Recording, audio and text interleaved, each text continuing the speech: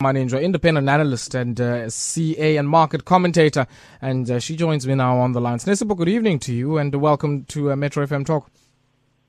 Hi, Aya. I'm good, and you? I'm good, man. I'm good. Sinesipho, I guess some interesting news here before we get into some of the stories I want us to take a look at here.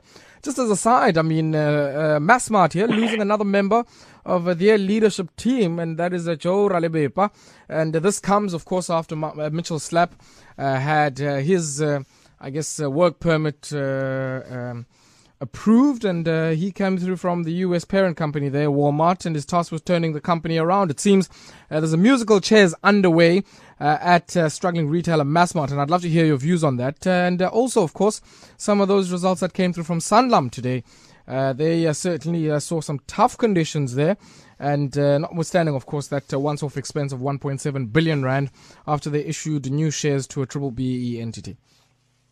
Well, Massmart, head must roll, dude. It's quite simple. Head must roll. You saw the results. Kwama would be firing everybody. And there's a new guy in town, so obviously there's going to be changes. It goes without saying that there must be changes. It's quite normal. Like, I know the musical chairs, but I think whether or not it's going to be effective, I don't know, but it's more to do with the fact that there's a change in leadership. It's to be expected. That's why you can even see the share price didn't even blink to it, because it's to be expected. It actually even went up today. Yeah, so, and I guess, as they often say, new brooms sweep clean, and this guy potentially would have wanted his own people in those roles, and might actually be asking themselves, what role many of the incumbents had played in the weak performance that was seen. So, as you say, not surprising though. Yes, it's actually really to be expected. There's one of those. It's one of those things. It's like Ramaphosa when he first arrived. We all thought there's going to be changes. How we even were happy for a bit. Same thing in that spot. It literally, there's no structural reason why the share price has gone up by 6.34% in one day, which I think is one of their better trading days. But it literally because, guys, new leadership. Finally, the guy has come. He who's going to rescue us has arrived. So even if you look at it, like if you look at the chart, it's like, they look like the worst is over. Yeah. Let's take a look now, Sinesipho, at Sanlam's results, and notwithstanding, of course, their reference to a very tough economic condition that they find, and where they also saying they don't expect a major recovery in conditions for the remainder of 2019. I'm quite interested in that new business volumes number. They're increasing 4% to 11 billion rand, and they also then saw a net fund inflows of about 23 billion rand. What's 4% in the bigger scheme of things, and how do they compare to some of their competitors? So Sanlam did a bit of release results. You had Discovery who released results as well, and Momentum. So you sort of like, if you package them all three of them, excluding the fact that Sanlam doesn't do healthcare. Yes. Momentum went up quite significantly. They reported quite solid growth. And Discovery in their mature businesses, i.e. the ones that they've been in existence, they've just been growing quite significantly. The only one where there was just a short change was health, but that's to be expected. There wasn't much new business contraction in health. But if you look at Sanlam, if you look specifically with Sanlam, is that they had the BEE charge related to their BEE transaction. But remember, Sanlam has also been on an acquisition drive. So, they bought that company in Egypt, and they said that they could invest in Egypt. They're doing a Pan-African strategy, that's sort of like where they're heading to go. And I think what they've experienced is I think they've plateaued in the South African market. So they're searching for growth and yield. So with the new business, 4%, if you see where our economy is growing, give or take, that is basically an inflation increase. Yeah.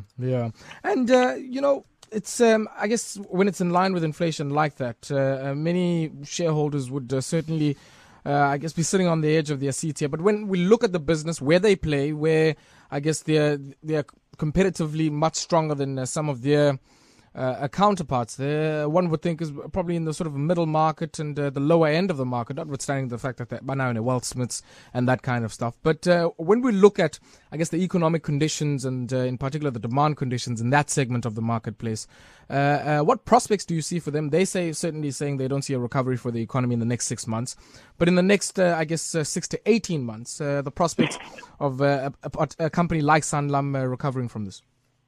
Because remember, Sanlam, a couple of months ago, in your prior job, Sanlam at some point was looking to acquire a part of Alexander Forbes' short-term insurance business.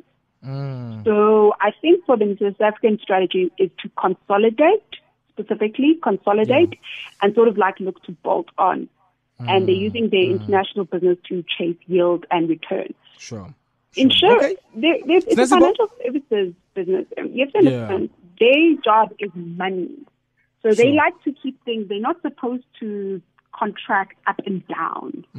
Sinesipho, I want us to pause there for a second. I need to take a quick spot break. But when we come back, let's continue there. And maybe you can also explain to us what a bolt-on acquisition is.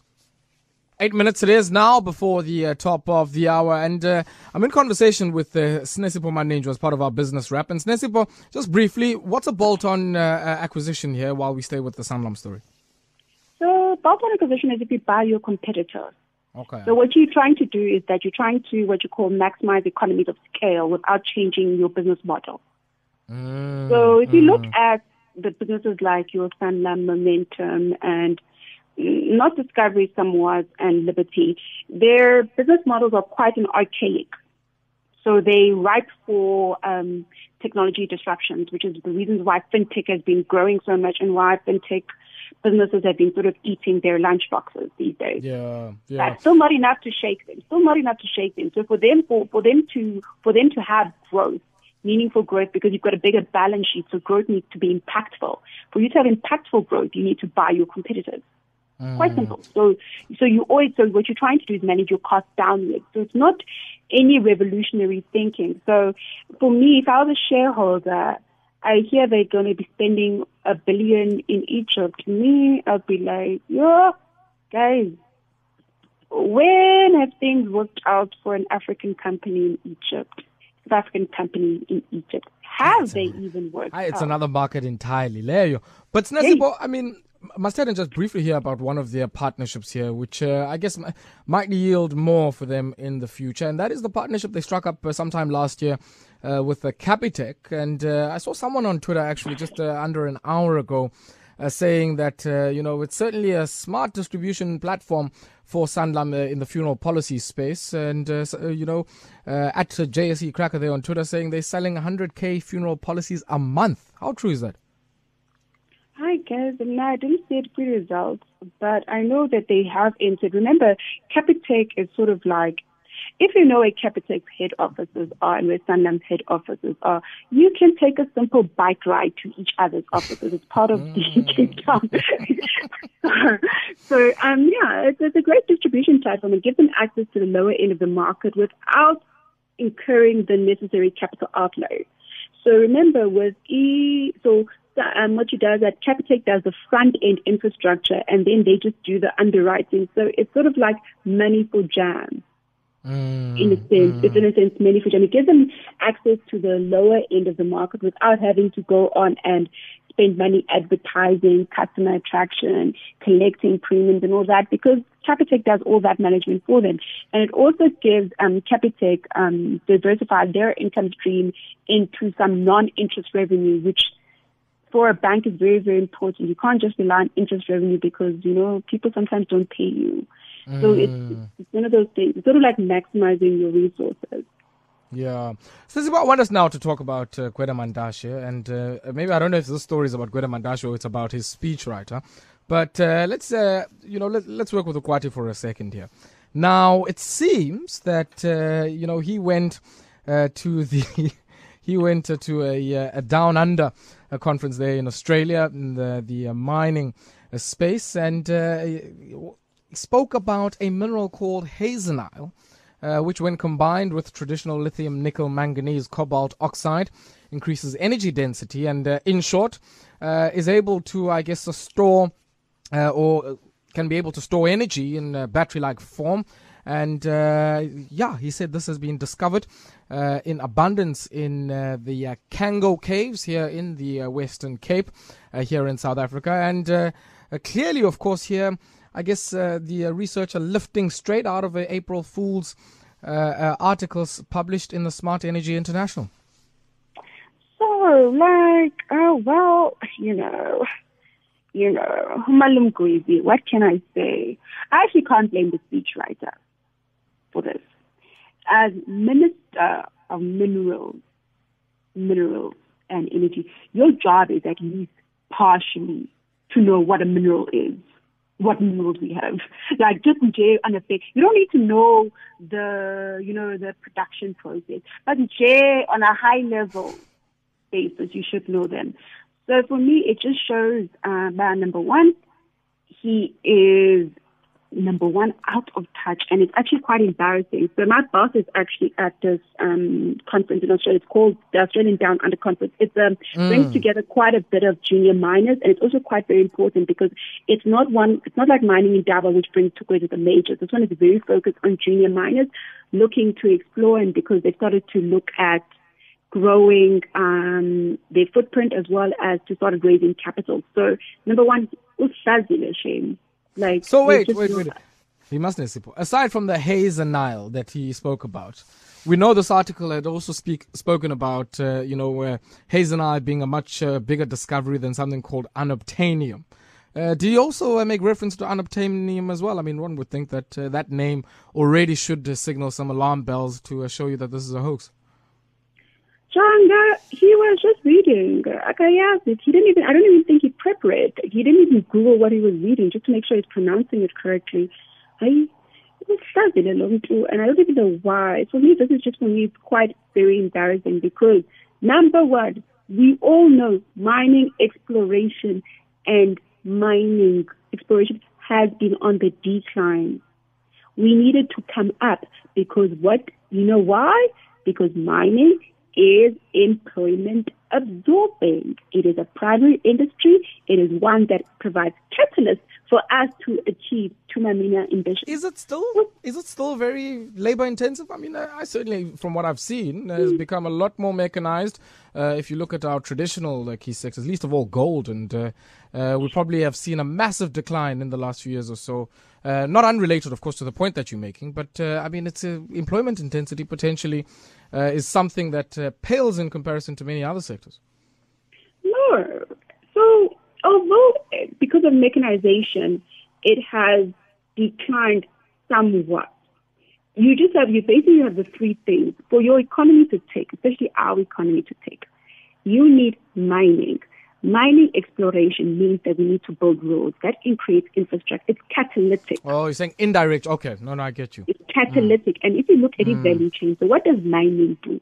So when we discover a mine, we then have to infrastructure to mine. So remember, it touches across other sectors. So things like it forces you, number one, to get your base infrastructure correct. It forces you, number two, to get your water, electricity. It's catalytic in nature. So it's besides the fact that Uhlazile, he does not know what the hell Lontu is about to go toe-to-toe with the Mineral Council. They probably walk circles all around him every single day of the week because Lontu, he doesn't know. Like, the thing with me is that it's okay if you say it here in Mzansi because like Sinesipho, so we're not easy, we're used to it. But you go all the way to Australia. Just think about it. Like he was in a room full of white people. Yeah, one of the other sort of large mining destinations in the world, and the conference of this kind, and I'm just hazenile. Hey, he goes. Hey. Like I can imagine. So for me, number two, what this also signifies is that the team he surrounds himself with is a lot to be desired. Sinesipho, I mean. let me read a tweet there, which I think this person really shares your sentiment. Zina here saying, what the minister did is cringeworthy. I'll agree with Sinesipho. He should have taken time to familiarize himself with the contents of his own speech. Now, would this have been taken, I guess, as a sort of a humorous moment, or would it have, I guess, been read by many investors there as a signal or an indication of how ready South Africa is, or how, I guess, suitable South Africa is for some of those prospecting dollars and for some of the much-needed investment in the sector? No one's going to see the humor in this. Tina, we can see the humor in it because, Tina, in Zanzibar, we literally will laugh at anything. Think about who was in that room, Kai. Okay? Think about, so they're like, Longi does not even know he's speaking about a fake mineral. These are people who actually do the actual business. These are not the majors. The issue is that it's the audience. It's the mining it's the audience. It was the wrong audience. It basically says your mining minister does not know he does not know anything. Lontu who allocates in mining licenses, you can say I'm mining Purple Rain, and he will be like, okay, it's doing the thing. Like that's a thing. It's not the right. It really was the wrong place to do it because you are there to attract investment, to stimulate junior mining, stimulate resources. Because remember, if you look at where we are in Zanzibar, because we've looked at, if you look at where we are in Zanzibar, traditionally it's been gold and platinum, but there are other resources that are doing magnesium, doing iron ore. You know, you've got Kumba who are just printing money left, right, and center. They're not doing gold. So we have to move away from that. And because we've got to look, and we actually have to use our resources to bring about change amongst our own people. So if our mining minister cannot even be bothered to know a name of a resource, he didn't really, like, the fact that this one was a hoax, the fact that he didn't even recognize it was a hoax, and people have to tell him after the fact is what's concerning and humiliating. Yeah, Sinesipho masiyeke leka kwere mandasho ngoku because yabona ngathi khathaza abantu abaninzi. Let's take a look now, just as we wrap up, Sinesipho. Unfortunately, we have run out of time. Acting CEO at Bank Absa, of course, writing a letter here to some of his male staff saying they must take responsibility for the plight of a South African woman. This in the wake, of course, of the rape and murder of Uyinene Mkhwejana, a student at the University of Cape Town, and the murder of a young boxing champion, Baby Lee Jechels, and the murder of many others. We saw what happened in the Gianni family over the last 24 hours as well. What do you make of this one in, I guess, the bigger story of, or lack thereof, of corporate activism and the corporate responses to social issues that we see in the country? Jonga, I'm in financial services, Jonga. I saw the article. He was like, with me and my 3 daughters, Jonga, if you look at the EXCO, you're the ABSA. If you look at the board of directors, you're the ABSA. If you look at the senior management, you're the ABSA. Whatever he said, it does not reflect what they practice at home. So I work in financial services. There are very few females who are in positions of leadership, and that because we work in a patriarchal society, add the fact that it's patriarchy and racism on a daily basis. I think that a lot of the times when people say these things, if you read what he said, I actually got the article thingy from Air Business Live, and I just could not believe this is what he said. He's like, no, I think my daughters, we have to take heed of women. How many women do you promote? On average, do women earn the same as men? Let us ask those questions because this thing is in a structure, Booty. Renee, I don't know why CEOs, I honestly prefer if CEOs won't comment on issues that affect Black women because if on average, by the way, this was in Barclays. They did a research in Barclays. Barclays was named as one of the banks where men were earning 50% more than females. I'm not sure if that follows on to the SA subsidiary at some point. So you can't talk about violence against females without addressing the structural issues that make it difficult for women to succeed in your organization. Yes, you do have a few, the tokens here and there, but there's nowhere near the numbers that you are not at parity to the population demographics. So when you talk about issues of that way, for me, it's just a PR move, and it's tone deaf because you can't talk about your biggest argument can't be I have my I read that and I was like to myself, it's like I've got daughters, I'm calling for action, I want to appeal to my male colleagues, I want to make sure live with. I want to make sure, like, what is my sexual harassment policy? What have we done against sexual harassment? What have we done against gender violence? Do we have any men in our staff who have committed acts of gender violence? People, put your money where your mouth is. Why are you lying to us? Because for me, it's all lip service. Because even in Jonga, it's not just ABSA. Look at ABSA. First round, all men. Nedbank, all men. Standard Bank, some I love him, all men. But no, because the thing is that they pay lip service to these things. That when we who work in some of these organizations, if you speak to their staff that are females, number two, like I'm not going to disclose which one, but in the clown mood today, you caught me in clear activism mood. I was once asked in one of these organizations, multiple when I was interviewing, when do I plan on having babies? And they said that it will count against me. Because, investment banking, I really time off, but we have to act as if these are the same people who then pay lip service about women and how we mustn't act towards women. I was like, for me, it's lip service. I was like, he said, he's calling to action. What have you done in your organization? What have you done?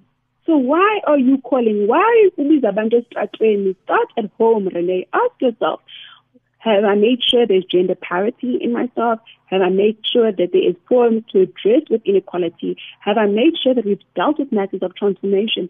Fourthly, have we made pay gaps, issues of promotion? Because other than that, you are paying lip service. Sinesipho? You can't, shame. Unfortunately, Mama, we've run out of time. But I certainly hope Ababana Ndlebe ABSA are listening. Because you're certainly touching on many issues here, Ezidlumzi, and some of these letters are very nicely worded. But if you don't touch on some of the real issues here, like the ones that you've mentioned, the gender pay gap, and even, of course, some men thinking they have a right to say certain things about the reproductive rights of women, certainly startling to say the least. But we'll have to leave it there, Sinesipho. Always a pleasure catching up with you, and really appreciate you taking time out to speak to us. Pleasure. That there was a Sinesipho Maninjwa, a CA and analyst and a market commentator speaking to us as part of our business wrap on this Thursday.